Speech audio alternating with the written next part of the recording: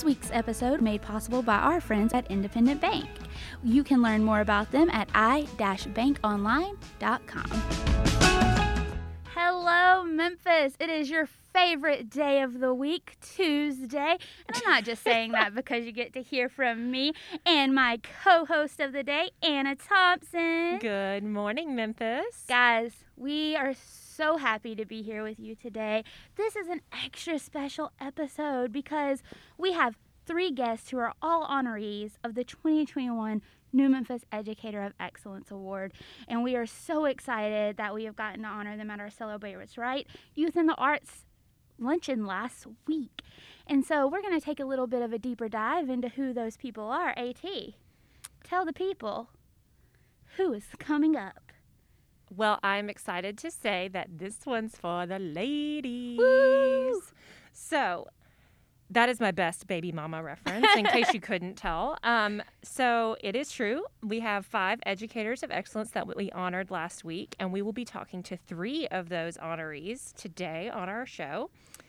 And New Memphis, a little backstory, New Memphis began honoring educators of excellence in 2018, and we are so thrilled in partnership with the Cruz Foundation this year to be able to do it annually to show a little bit of appreciation for everything that educators do in our community.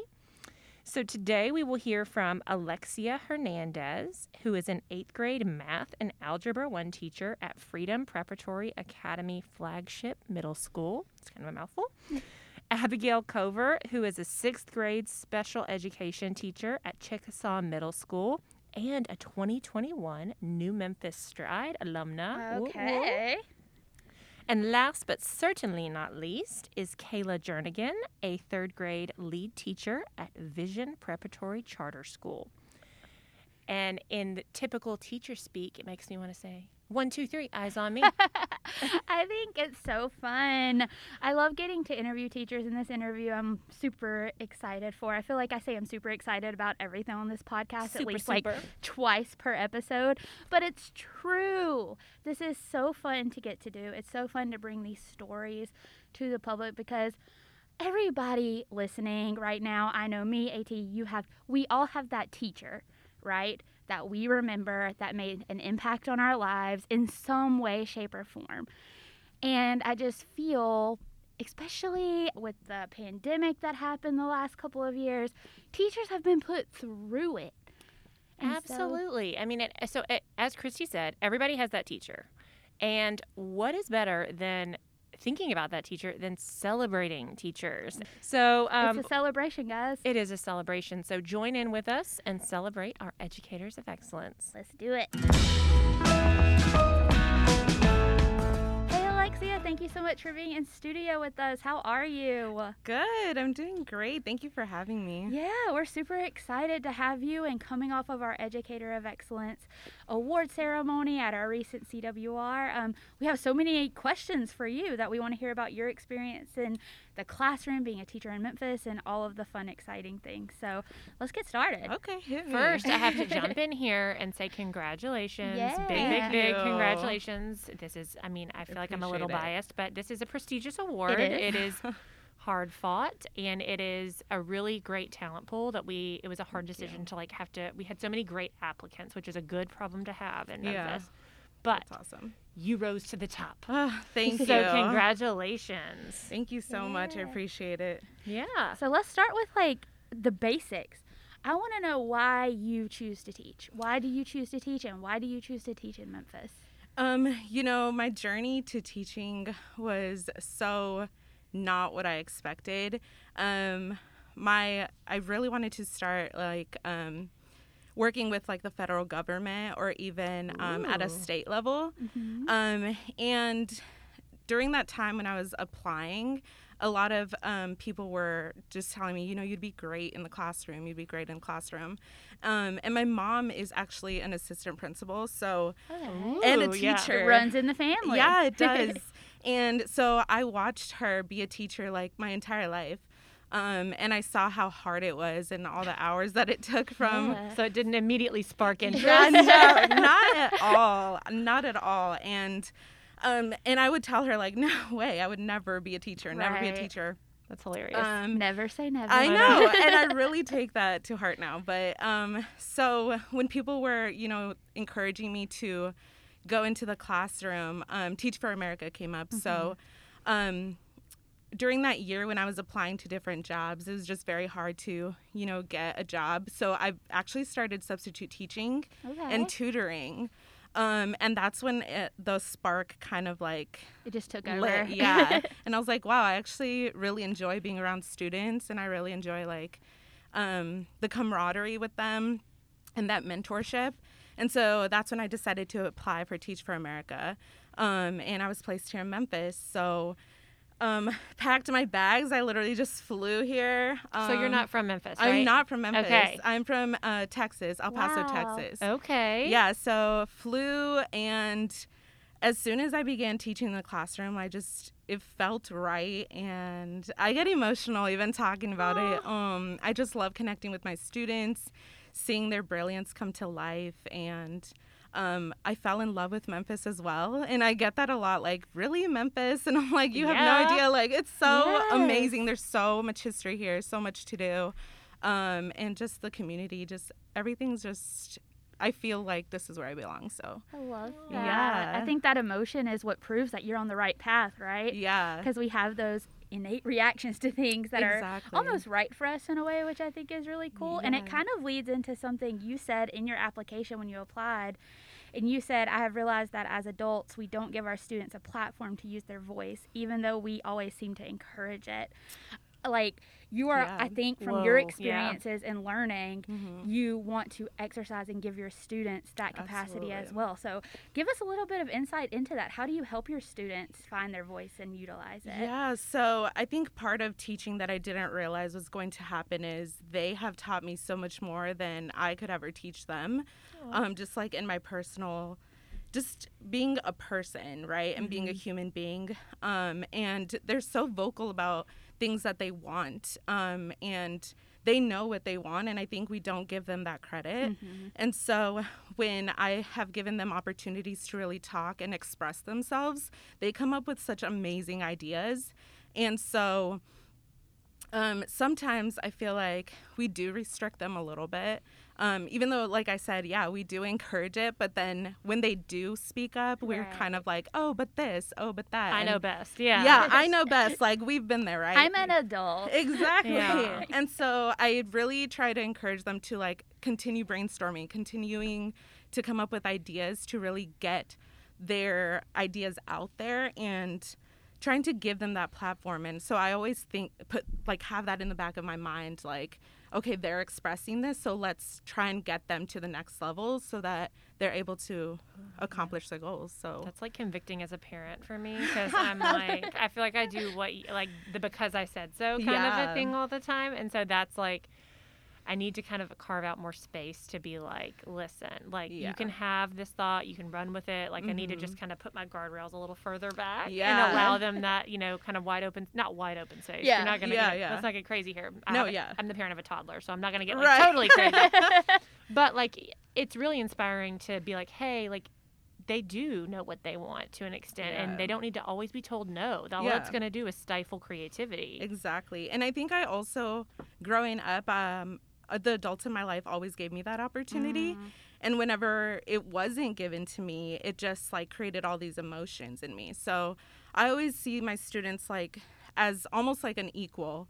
And I come with that perspective because they are human. And so I try to not teach them, but be that with them. I like that. So what would you say maybe as like a call to action for other educators? Like, how do you think they can kind of try to implement that if they're listening to this and they're like, I like that, but what does that look like? Do you have any kind of an example that you could give? And if not, that's totally fine. I'm sorry to put you on the spot. So I know that like as educators, we're always like on a timeline. We always have to get things done within a certain amount of time. And so sometimes if we're like behind or not on track, we get frustrated, and that goes into the classroom with our students.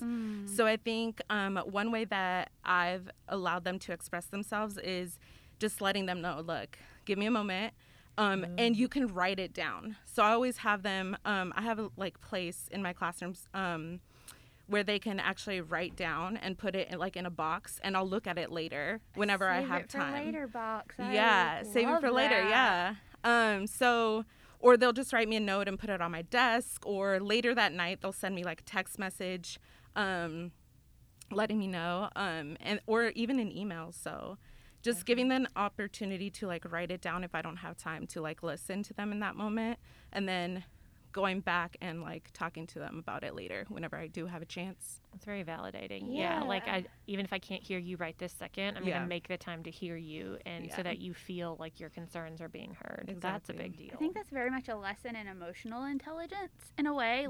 You are exercising the fact that you are human, and you are showing these students that you're teaching that, hey, everyone has a moment when they're easy to listen and where they have to pull back from listening. And so I think you being an example of that to them will go miles for them as they continue to grow. Yeah. I think, it's very important. It honestly, allowing them and giving them that space has really translated into their academics. I get them whenever, they know that we are respectful of each other. And so that translates into my lessons and into the quizzes and tests that they have to take. They're willing to do it for you and really for themselves once they know that you're on their side. So I like that. That's you're getting the results, but you're going about it because you're treating them exactly as a human first and as a student second. Yes. Almost. Yes. So if my notes serve me correctly, you are a more seasoned teacher. This is not your first or second year in the classroom, correct? So what year is it for you? So here in Memphis, as a lead teacher, I'm a 5th-year teacher. Okay. But I also consider myself a 7th year in education. Yes, because of your Teach for America experience, right? Actually, prior to your that. Substitute teaching, all of that, you're talking inclusive. Yes, substitute teaching, and then I was also tutoring as well. Yes. So I was doing long-term substitute teaching, so 3 months at a time in classrooms. Oh, yeah, it's not one day here, one day there. Yeah, no. Okay. So, and that's kind of also where I got my passion for teaching, because it almost was treated as a babysitting job. I just had to sit there, and that bothered me. Ooh, and so I kind of was okay, what are you all supposed to be learning? Right. And that's when I kind of started teaching students as best as I could. So yeah, that's kind of also a story of how I started. Yeah, well, that's very interesting that you say that about substitutes, because I remember being in school and being that age, right? And you're oh, the sub is here today. We get a free day time. Off. Yeah. Play some or games. Free 3 months. Right. Geez. Yes. But so you talked a little bit about you've been in education now for 7 years overarchingly. Yes. Kind of what is the biggest thing you've learned in that 7 years? The one thing that always sticks with you? I think what we just talked about was listening to your students and really building relationships with them, because I don't just know them as people or students in the classroom. I know them as humans and as people, so I know their interests. Sometimes I show up, actually most of the time I show up to their games, whether it's volleyball, rugby, basketball, football, and so they're always seeing me around the community, outside of the classroom. And so building relationships, I think, is the biggest lesson I've learned, because I never really got that with my teachers. With some teachers I did, but I think building relationships is huge, especially in the classroom. So they know you're a true champion for them. Yeah. Not just in, we failed to mention this at the top, but so you are a math teacher. Yes. And where do you teach? I teach at Freedom Prep Academy Charter. Okay. In Westwood, so the flagship campus. Yeah. Okay. So whenever you're talking about being around the community, I was we failed to mention what community. So here we go. Okay. Yes. But that's very interesting, because when you say that, when I think back to all the teachers who have impacted my life, the ones that I truly remember and made a difference in my trajectory, it's those teachers that did impact me inside the classroom, but then outside of the classroom as well. So I think, to your point, that is a key indicator of how these students interact with you, and it builds that trust and companionship in a way. Yeah, definitely. Same thing. I remember, and weirdly, oddly enough, were my math teachers that really were the ones that maybe that's why I love teaching math so much. Yeah. So yeah, definitely those relationships. I'm impressed by anyone that does math. I know. Like always. Yeah. It was never my strong suit. I love math. Weirdly, I love math and history are my History two. was my jam. Yeah. Yes. History too, yes. Like, so you've been in the classroom for 7 years. As AT said, you're pretty well seasoned. Right. What advice do you have for educators that have just entered the space and are new into their careers? I think give yourself grace. I love that. You're not going to get it right every single time. And there's always going to be changes that you might not be able to control. And so just give yourself grace. Do the best you can because students see that. And so if they see that and believe in you, you should be able to believe in yourself too. So, yeah, definitely just have patience with yourself. Yeah. So you'll learn. So you got assigned to Memphis, but you're staying here by choice. Correct. So what is it about not just Memphis but teaching in Memphis that sparked so much joy in you that you were like, I'm going to put down my roots here and this is where I'm going to be? Oh, there's so many things. I think again, just like the community that I work in, I'm so invested in them and they're invested in me. It just feels like a family. And actually, if I can tell a quick story. Yes, please. So again, I am living here without family. I guess my family is like my school community and any friends that I've made. So I actually had gotten into a car accident a couple of years ago. And the first thing that came to mind was like, who am I going to call? Like I have no one here. My friends are working right now. Yeah. And two of my parents stopped. Wow. Because they had seen like that I was outside of my car, obviously that I had just gotten into a wreck, and were just stayed there with me until the ambulance came, until like everything was settled, offered me a ride to wherever I needed to go, and just were checking in on me. And that's when it kind of like hit me that I was like, wow, I really do have a place here. And so again, I get emotional saying that story, but just the community, like that community I work with, they're just so amazing, and they've really accepted me and like made me feel like it's home. So yeah, that's why I love it so much. I love that so much because I'm so happy that we have teachers like you who are so dedicated to the cause and that community, the teacher community, but also you are now a part of the New Memphis community, and I'm just so grateful because I love hearing stories like that. Thank you. Yeah. So speaking of community, I think it's really important for those listening who may want to know how can we as average people best serve teachers right now?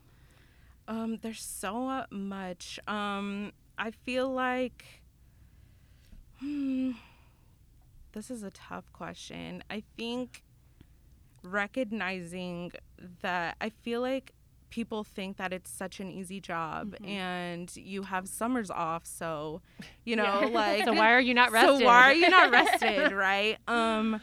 So I think checking in on us, because we are constantly thinking about our students. Even right now, I'm like, oh, I have to get to a game right now, hopefully this lesson will be okay. So just checking in and making sure that we're okay and giving us the opportunity to really rest up and relax as best as we can. So if you have family members that are teachers or friends, just reach out, take them out. Self-care. Yeah, self-care is key for sure.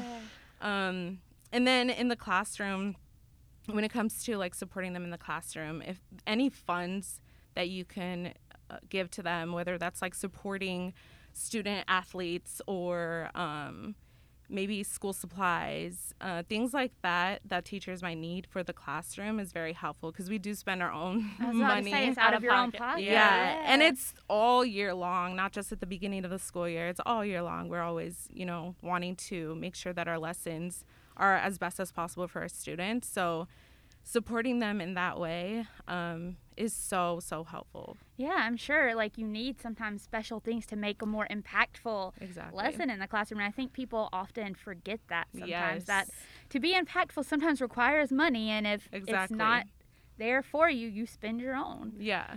And it's very different from like showing a video compared to actually like getting your hands on it. So that's huge. So yeah, I think that would be the best way to support. Yeah, awesome. Well, Alexia, this was so wonderful. We were so happy. Congratulations. Thank you. We are so happy to have you in the New Memphis Network as an educator of excellence, and we were so happy to get to share a little bit of your story today with everyone listening. So thank you so much for taking the time, and we're going to let you go so you can get back to your stuff. Thank you so much for having me. I appreciate y'all. Hello, Abigail. Welcome. Hello. I'm so happy to have you here. I'm so happy to be here. You're just like a little ray of sunshine who just like bebopped in the studio today. It's so fun. So we are here obviously to talk to you as one of our newly minted educators of excellence. Woo-hoo. How are you feeling? I feel so honored Aww. and humbled. my Genuinely. You're precious. I love you already. I know. I'm like, okay, cut the interview. I We're know. done. This is all we need. This is so cute. You're so genuine. Yes. So, Thank like, you. obviously are a kick butt teacher. You're just killing the game. But we want to obviously hear a little bit more about you and share a little bit more about your story to the listeners. So let's start off with, like, I feel like it's the basic question, but it's the one that, you know, everyone needs to know. What made you want to become a teacher? Ooh, that's a fun question. Actually, on the first day of school this year, I had a student raise his hand, and he asked me that exact question, What? and I was blown away by him. I was like, that was a very perceptive question. But yes, so my answer to him, and that answer is still true today, is that I felt like I had spent 18 years, whatever it was, pouring education into myself. Mm-hmm. And I knew that I was only able to achieve those things because of teachers who had poured themselves into me. So I just really felt a calling to pay that forward because I had so many educators who supported me in so many different ways. And I believe in the power of that, and I wanted to do that exact same thing. Could you just like write a more perfect answer? That was wonderful. You need to like thank that student. They prepared you. They did. It's also, to me, super insightful because you teach middle school, correct? Correct. So it's not like, I feel like that's a very, like you said, like perceptive question, Yes. a very intentional question from Yes. a middle schooler. Because I feel like I've seen the memes or however you say it floating around where like Yeah. elementary school teachers are like all like rainbows and sunshine, and high school teachers are all like very stern, and like you have to be friends with your like students or whatever. And the middle school is just like you're in the trenches. It's the battleground. We are actually in the trenches.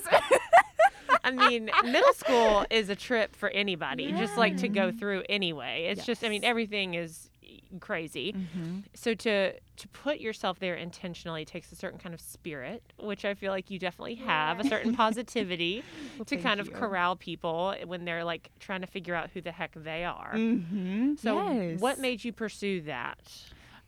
So initially, I got placed in middle school through my placement with Teach for America. Oh, awesome. So at the time, I had done some teaching prior to Teach for America, and I knew that I wanted to work with older students. And for a while, I thought that was going to be high school. But then I ended up getting placed in middle school, and I was like, all right, we're going to rock and roll with it and see what happens. And I really love the age group now. Like you said, we are in the trenches. Yes, I think yes. Yeah. But they're so funny.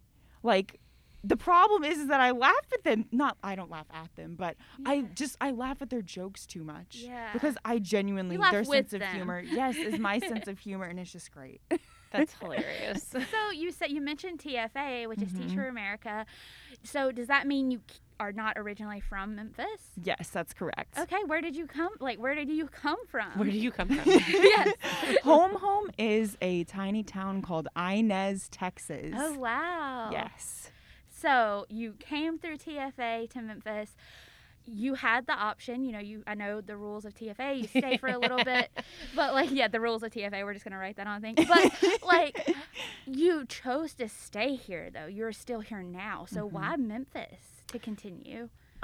Well, I mean, I did get placed here. And I don't know. I think that in moving here, I've been able to see like all of the different aspects that the city really has to offer. And even last year it was kind of difficult because we were virtual Yes. and it was difficult to get to know a city that I had just moved to. But I think despite that, I appreciate all of the resources that are here, and especially all of the different pockets of community that are here. That's something that I think is really special about this city.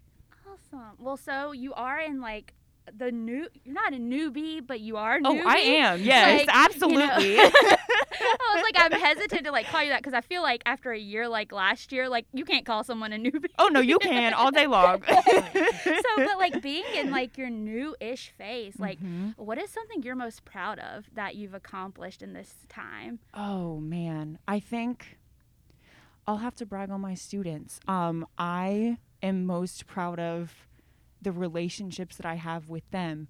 And I'm most proud of the fact that I had parents calling me last year, them reaching out to me and telling me, hey, this is going on with my child, just to let you know, can you support them? And like the answer is always going to be yes, but I would feel so honored that their parents would trust me enough, Right. and that they would let me in enough to even ask for that help or to let me into their personal lives. Oh, I love that. I saw, Yeah. again, me with the memes, like something floating around. But I saw something that was like a teacher passed out on like the first night that was like handle with care. Like if you've had a bad night, if you've had a bad weekend, if your child's like going through something, just text me or email me handle with care and I'll know. And that's, I feel like, what you're talking about here is that it's not just like, I was going to say 9 to 5, but that's not the school hours. You know what I'm saying? Like 7 to 2, Yeah. Exactly. whatever job. It is really, truly a 24/7 job. Absolutely. Like you're pouring yourself into making them the people that they will be, not just the students that they'll be in the future. Absolutely. Yes. So take me on a walk. What was your first year in education like? Whoo, man. How long do we have to sit here and talk about it? So like, but truly, like, so in a nutshell, like the Spark Notes version Okay. of, your first year and what you would hope that what little nugget of advice you would give to new teachers. Oh, what nugget of advice would I give to new teachers? I would tell them that regardless of the amount of work that you do on the front end before you begin teaching, so I think that work is very important and very valuable. You need to know day one what you're walking yourself into. But after that day one, you need to be open to realizing that you don't really know a lot. And just, being No, but flexible, go with the flow. Yeah. Exactly. But in all seriousness, just being open to adopting new perspectives and realizing that I think, like you mentioned, like educating the whole child and being aware that there are situations that I know that there are situations that my students were facing that I had never experienced before. Right. And just being willing to walk in that with them, and realizing that you're not going to have the answers in those moments, but they still need you by their side regardless. Oh, Yeah. I think that's. I love that. Yeah, Now I'm it going to was start like- crying. I was like, we're all gonna just start crying right now. But let's talk. Let's bring it back up. Let's Okay, stop it. okay. Okay. So like you actually have told in your application like the 4 expectations of your classroom are to be present, be respectful, be engaged, and be the owner of your education. Talk to us a little bit more about that. Like, what does it mean and look like for students to own their education? Yeah, that was something that, especially last year at the outset, I set that very intentionally because I'm a firm believer that I'm not going to force you to do anything. I'm going to push you in the right direction, but at the end of the day, my job is to support you to where you make that choice for yourself. So if I can support you to where you're invested in your own education, oh my gosh, we are off to the races. Like, sky's the limit. You're golden. So that was kind of the reasoning behind that expectation. So owning your education to me means that students buy in, and they buy in every single day.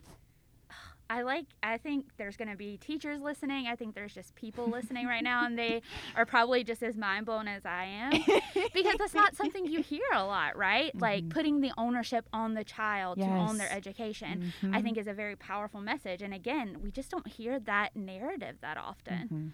Yeah. So you are just a killer teacher. Thank and I know you. I know you consider yourself still a newbie, but Oh, yeah. just talking with you now, like you are learning so much and implementing so much.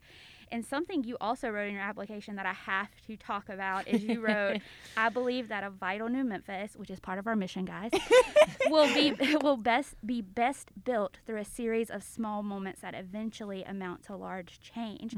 So right? It's so good. And so I want to know, what are some of your favorite small moments that you've experienced on the way that you can see like amounting to that large change later? Yeah. One of them is kind of what I talked about earlier when I had a parent reach out to me, particularly about a really personal situation that happened with her child.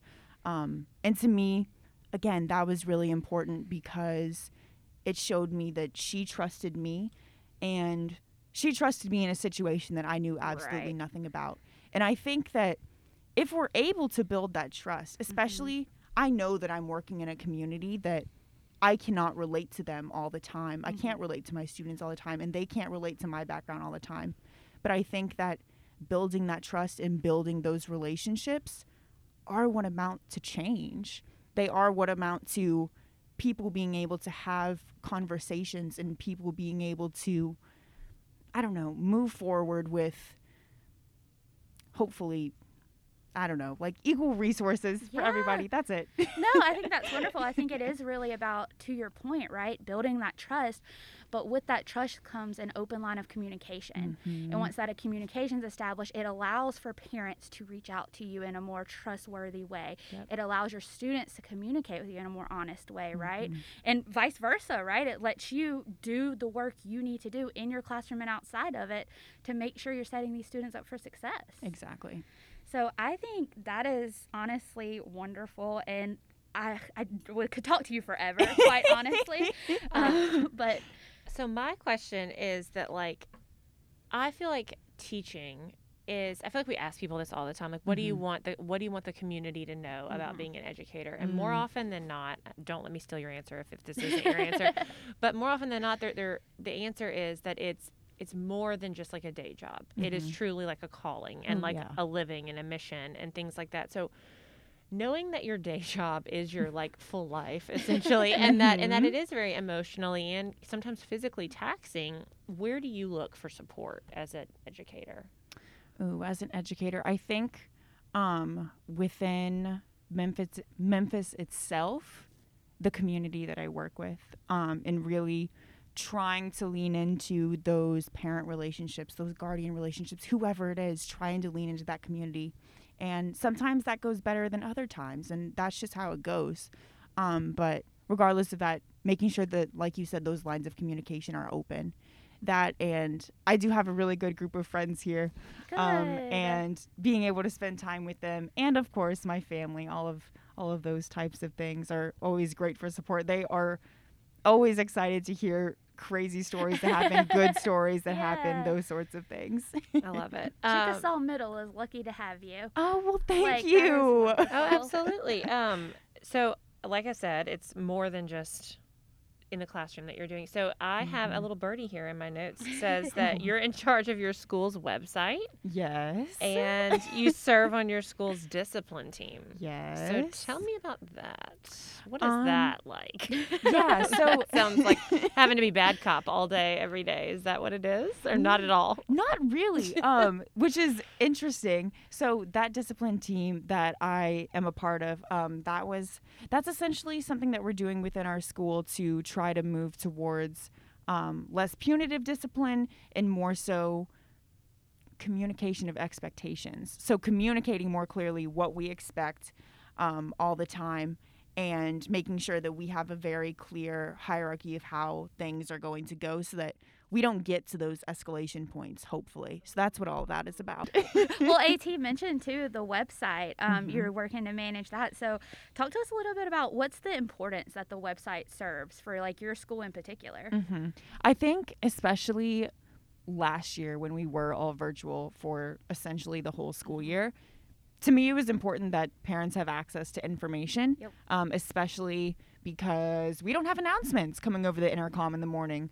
We don't have like all of those basic things in school that just allow for the community and students to generally know what's going on.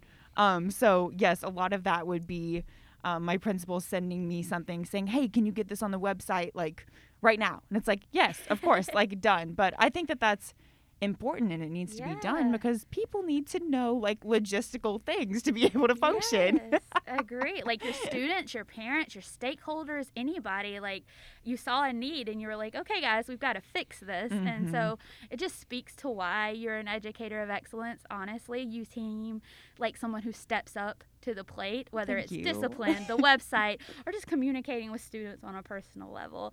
So we love to see it. Well, I love to be it. Ooh, a rhyme. Yeah. Ooh, I do like that. Oh, gosh. Well, Abigail, thank you so much for taking the time to be with us today. We're so honored to welcome you into the New Memphis family as a educator of excellence, thanks to the Cruz Foundation. So any last parting words that you would like to say to the listening audience about educators? Ooh, I would say to educators that you all need to know how appreciated you are. And also, to circle back to exactly what you were saying, you need to take time to take care of yourself, and just to make sure that you're all right before you go into a classroom and you try to give and pour yourself out to others.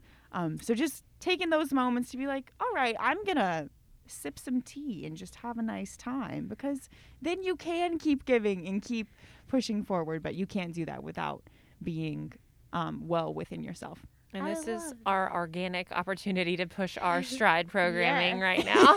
Yes. You cannot pour from an empty cup, guys. And that is what, New Memphis Stride is here for all first, second, and third year educators. I always say grade. That is incorrect. That is first, second, and third year educators.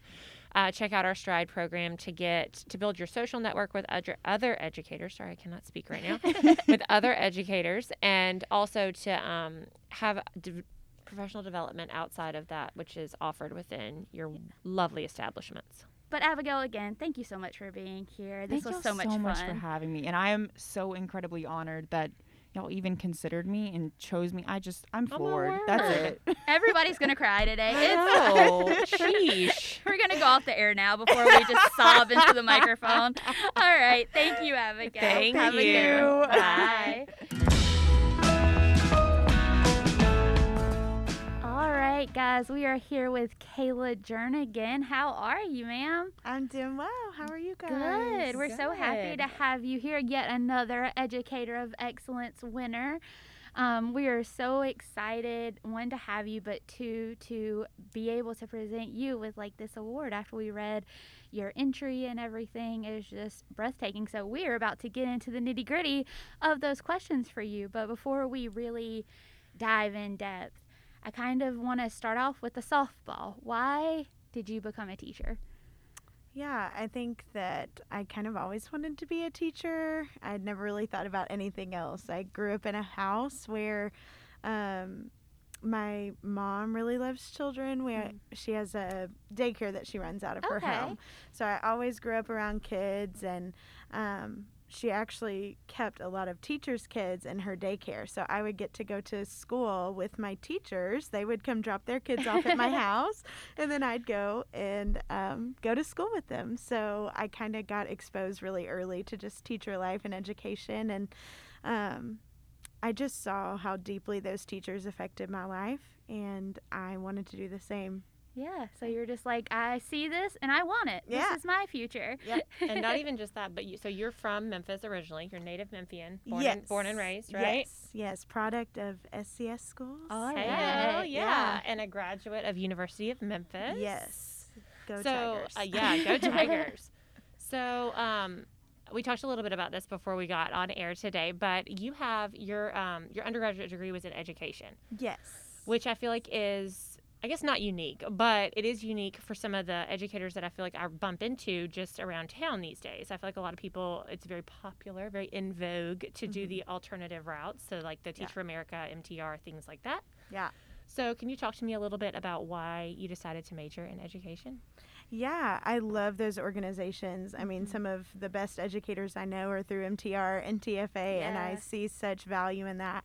I think I just knew what I wanted by the time undergrad rolled around for me. I think I just kind of knew going into college what I wanted, and I was like, how can I get to the classroom the quickest? And for me, that was my undergrad at U of M, and I loved the program and hopped straight into teaching right after college. So what is, I'm sure everything probably is different than about learning about teaching from a textbook in school versus actually teaching yourself. But what was that like first day in the classroom like for you? So my first day is actually one of my favorite teaching stories. I walked in on the first day, and for some reason, I don't know what was going on in the building. We had a little moment where I came in and all my floors were wet. And I didn't know why. I think it was just something in the HVAC system or like a window left open or something. It was so humid in my classroom on that first day of school. Kids were slipping and falling and put their papers down on the desk, and it was wet, and it was just a whole mess. So my first day of school was chaos. But looking back, there is no better prep than making it through a day of chaos in the classroom. So, no, I do feel like my education prepared me at the University of Memphis because there was so many practical things that we had to do, especially my student teaching. I did my student teaching at campus school connected through the University of Memphis, and they really did prepare me. My mentor teacher was wonderful. So by the time I got to the classroom, I really did feel prepared.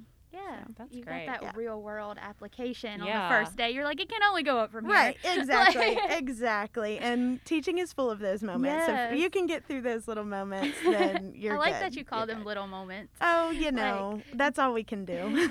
A challenge or an opportunity rather than, Yeah, so you teach third grade? I do, yeah. I teach third grade reading. Okay. Oh, that was my favorite. I was about to say, I feel like we're such bookworms over here. We're like, okay, tell us more. Same, yeah. But truly, how did you decide did you decide that that's the subject you wanted to teach? Did you kind of get placed there? How does that work? Yeah, so I started off as actually an associate teacher at my school. And I did second grade that year because I was also doing the downline program. Oh, yeah. And so I just wanted a year of kind of transitioning into the classroom. So I did full-time associate teaching. And then after that, they were like, all right, we want you in a lead position. What do you want? What are your interests? And I definitely wanted to stay in the second or third grade range. And they had an opening in third grade writing and social studies. So that's what I did for 3 years. And then this is my first year actually teaching reading, and that's just the dream. I love reading. I love books. I love literature, and third grade specifically is just so fun because the best way I describe it to other people is, especially to parents that have third grade scholars, I say third grade is the time where you transition from learning how to read to reading to learn. Yeah. So now we're done learning how to read. And now you've got to know how to read to learn all the other things that the world has to teach us. I was about to say, third grade is that big marker. It's that big milestone for reading. So, no pressure. You're you're in the thick of it. Oh, it's so fun, though. I love it. Well, you're also on that precipice with third graders. They're right before being considered middle schoolers. So I feel like they're still at that sweet spot age. Yes. I always say it's so fun because they're still cute. They still like their teacher. They still write the cute little notes I love you, Miss Jernigan. But I don't have to teach them how to stand in a line or use scissors. Right. Or go to the bathroom. Right, yeah. They can do those things on their own. They're a little more independent, but they're still in that sweet, innocent age. So it's fun. Well, I know you mentioned AT and y'all mentioned Go Tigers, so U of M, but you, from what I remember, you're a first-gen college student as well, correct? I am, yeah, first-generation college student. Yeah. So I'm curious kind of how that informs, as you teach these young minds, how does that inform your teaching style? Yeah, I think my school is just a school that really encourages kids to have big goals, and we have high expectations, and a huge thing at our school is to prepare kids, not just K through 5, but for their future, going all the way to college. And so I think it's informed my teaching in a couple of ways. One, that you can do anything. That's the message I send my kids. You can do anything you set your mind to. You can dream big. You can have these expectations. But also that can mean college or not. Because I also see people in my family who have been incredible leaders in the community, and college was not their path. But also college was my path, and I couldn't do what I do without it. And so I think it just opens up this world of opportunities as I teach, because, you know, my family has come into the classroom when that's been safe to enter into the classroom. You know, times are crazy now, but back in the day, my parents would come visit and read to the kids. And I love that my kids have that model because they didn't go to college, but my parents are leaders in the community. They have made a huge impact on Memphis, and that can happen with or without college. So, there's more than one way to succeed and lead, right? Yeah, and I think 100%. that's the prime way to showcase that, honestly. So there's so much to talk to you about. So you also, at your school, outside of teaching, outside of being a fantastic teacher of reading, you also mentor some associate teachers, kind of. I know you were an associate teacher, so that probably is where the birth of that happened. Yes. But, why do you find it so important to mentor those teachers? And, kind of what is something unexpected you yourself have learned through the process? Yeah. Education is hard. It is a hard field to be in, and the place that I've grown the most, or the thing, no book, no PD, no professional development, nothing that I've ever experienced has ever taught me as much as my coworkers have. My mentor teachers, the people down the hall, the teacher across the hall that watches your class when you go to the bathroom. Oh my gosh, yeah. They're the most impactful people, and they're who I learn from the most. And it's such an intimate, sweet experience to share a classroom with somebody, because my classroom's my sacred place. I mean, it's the second home. I'm there more than I'm at home, honestly. And so to share that with somebody is just a really special experience. And I know how much I've been impacted by my mentors. And so, I started a couple years ago. Just, there was a opportunity of one young teacher who wanted to be a lead teacher soon, and so I said, hop on in, and started mentoring her, and I have another one starting up in a couple weeks, so I'm really excited. You're just out here killing the game. That's why you're educator of excellence. I know. I that's so exciting. What is something that what's the first thing you impart? What is the first bit of wisdom that you impart upon these associate teachers? I think just to assume the best, get to know your kids, get to know their families, and truly invest in them. Because as a teacher, we're going to teach thousands of kids across our career, and I want every single one of them to be able to look back and be like, Miss Jernigan was my teacher. Once you're my kid, you're mine forever. And does it make it more difficult when you get really emotionally invested in kids and their families? Sure. Is there more nights laying awake at night wondering if everybody's okay, and did they get their homework, and oh my goodness, I think that kid that has that is lactose intolerant ate some at lunch. Are you gonna lay awake at night thinking of those things when you emotionally invest? Yes. But also just you get to reap the benefits and see the fruit of that labor for so many years. And even now, my first group of second graders just went off to middle school, and getting to watch them graduate and go off to middle school. And I actually just drove by Grizz Prep and saw some of them walking in their little uniforms, and I'm like, goodness. There's no prouder moment than when a parent or a student comes back into your room and says, you made a difference. This is a moment that defined something in my life, and you get to be connected to that. So I just tell my student teachers, go all in, invest, get attached, you got to do it. Of Oh course my you gosh, do. yes. like whenever you were just talking, all I could think about was my third grade. Like she was my teacher. She was, I think, all the subjects at that time. But she was specifically like zoned in on reading, like Stone Soup and like all this other stuff. Like we did these little plays and whatever. And she was one of my favorite teachers, honest to goodness, my third grade teacher. And so as you're just sitting here talking about the impact you made, I'm like, yeah, like all the light bulbs are going off. Like my heart is swelling. I'm like, yes, because that is, like you talked about earlier, it's such a tender age, but it is such an impressionable age. It so is. Yeah, my third grade teacher is also my favorite teacher I've ever had. And I have so many core memories from her classroom, just sitting in that desk and walking through those halls with her. Like I remember those things, and she's a huge part of why I'm a teacher. And so, you know, you just get to connect those dots forever. And I can't wait to watch these kids graduate and see what they do and what they become. And yeah, it's a huge gift and blessing for sure. That is super exciting. You are such a like inspirational teacher. Like you really have like this sweet, like you can tell you care about the job you're doing every day. So I know you're born and bred in Memphis. You went to U of M, but you could go teach anywhere. You really could. Like you are a great teacher. You could choose to pick up and leave, but you choose to stay. Yeah. Like what keeps you in Memphis? The city of Memphis is, well, first it's home, but also it's just invested so much in me.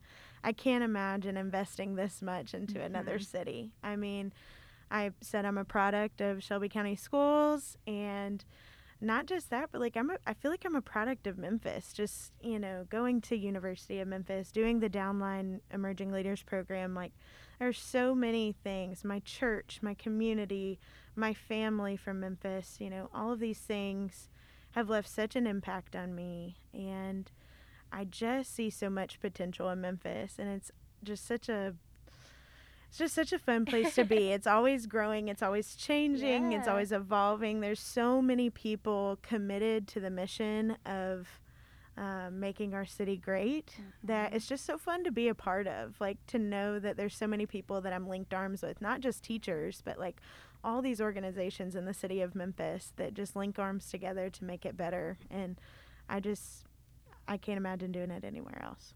That is like a perfect answer. I know, my word. So I know like the last 18 months have not been a great time to really do much of anything, but least of all of it, like being an educator has been extraordinarily difficult. Hard. Yeah, it's been particularly difficult. So have there been like either one lessons that you come out of it and you're like, actually this is the priority instead of what I originally thought, or like what have been some of the silver linings, like those little bright spots that you've been able to connect with? I think one gift of when we have had to learn virtually, some gifts that I saw were just, I get an inside look into these kids' homes and their lives. I mean, it's just a more intimate setting when I'm like, I'm literally watching you in your bedroom, you know, and just getting to see that part of their life, because they're more themselves in that. Like when we're in the classroom, it takes a while for some of their colors to start showing, but when they're at home and you're just like, I'm in my environment now, right? Like they're just so themselves. And I think there is, it almost just was a gift that I knew for how many ever hours a day that like I had eyes on the kids, they had eyes on me. Like it is such a gift that despite all the crazy going on in the world, despite all the things around us that were changing and evolving and, you know, scary, we hear scary things going on in the world, you know, that was a constant, that I was able, I can't provide much in this time. I can't hug you like I normally would. I can't, you know, hold your hand while you're crying. I can't put a Band-Aid on your boo-boo, but like I can be a face that is consistent, that's there every day and that loves you. And I still got to communicate with these kids, no matter if it was in the classroom socially distanced or, you know, through a Zoom call. That connection was still there. And that's a connection we all craved during this pandemic, is just to be known and loved and cared for. And just communication, the social aspect of it all. So that schools still got to provide that. And like, praise the Lord for technology, just like that we got to provide those things. Like, it's just such a gift. So, yeah. That's just, again, like, you speak so eloquently to the work you're doing. And so I would love to hear from your perspective, for those listening right now, what is something the average person could do to step up and help guide the work you guys are doing and, like, add value to it? Yeah, I would say, number one, encourage your teacher friends. They need encouragement. We all do. I mean, things have been hard the last 18 months. So I think encouraging teachers and just supporting that work by a word of encouragement, a cup of coffee, whatever. But all teachers need to be caffeinated. Absolutely. Couldn't go without it. But I think also just like talking to teachers about, like, what are the needs of your school? I think every school is different. Some schools it might be providing snacks. Some schools it might be, having, if schools are open up to volunteers to come, read or tutor, spending that time with kids is such a gift, and teachers can't do it all alone. We can't bear that whole burden. It takes a community, it takes a village to raise these kiddos. And so I think just contacting schools, contacting your teacher friends, and just kind of seeing what work needs to be done and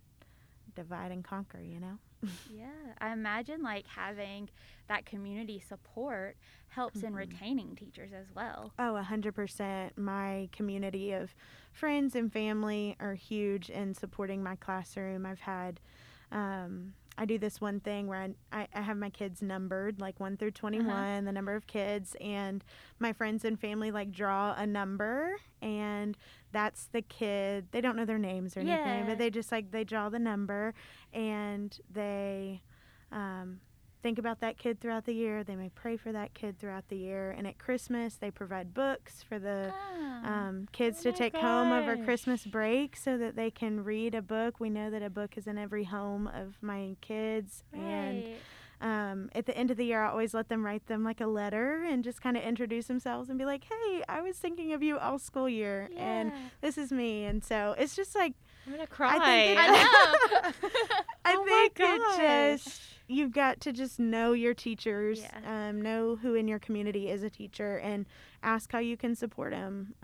And that's been huge for my community of people that have surrounded me. They've done that. They've provided books for my classroom library. They've provided, breakfast bars for kids that might not come in with a breakfast. Like, our school provides breakfast, but if they come in late, things like that. Just those little things that, it really does take a village. So. Yeah, it helps fill those gaps and definitely fills your tank in a way that is different than anything else can. Yeah, 100%. And we want to retain all the great educators, great educators like Kayla and beyond. Yes, like so we many need good them educators here in Memphis. And guys, it doesn't take a lot to show up and support. So ask your teacher friends next time you see them, not just if they're okay, but what can I do to help you? Yeah, 100%. And if you're really feeling like excited, you could mention this numbering system and all of this other stuff, because oh my word, think about like if that, like the ripple effect of that and what it could, I mean, now I'm going to like flip from emotional to like logistically and like economical, but I mean, if third grade is that marker and we all started pulling together and 100%. I mean, we could move that needle. Yeah. One book at a time. 100%. Love it. Yep. Well, I think that's like a great place to end. Kayla, thank you so much for coming and being on the podcast. We are so excited to have you now as an educator of excellence. I'm so excited. Applause. Thank you. Yes, congratulations again. It is you. well-deserved, and we hope that very shortly you will enjoy a hopefully robust Christmas holiday. Yes, I'm so excited. Thank you, guys. Holy moly, what a good episode, AT. That is one great group of educators. I can't even. We were already hopped up enough if you guys were, I'm so happy you guys got to hear what we just got to hear, because I can't even. I truly cannot even. And lucky for you, dear listener, we have one more Educator of Excellence episode coming at you next Tuesday, where we get to interview the final 2 honorees of our 2021 Educators of Excellence. Woo! And guys, in the meantime, you know what you can do? You can always follow along New Memphis at the New Memphis on all 4 major social networks. That's Twitter, LinkedIn, Instagram, and Facebook. And also, These teachers that you're listening to, New Memphis does work specifically for early educators called Stride, and we have other work as well. But we also are taking nominations for our leadership development programming from an array from young professionals all the way to senior level executives. We have our Embark Fellows and LDI programs. You can learn about all of this, our educator work, and our work for collegians at newmemphis.org. And look, we've had a big morning. We have, and it'll be 2022 before we know it, which is crazy to me. And so it will be time for those new cohorts of our leadership development to, be off to the races. And so we really want to make sure that we have a wonderful, diverse class of young professionals, mid-career professionals, executive professionals, young teachers, collegians, all the things. Yeah. Nominate, apply today at newmemphis.org. Yes. What better way to kick off the new year than to support development in yourself?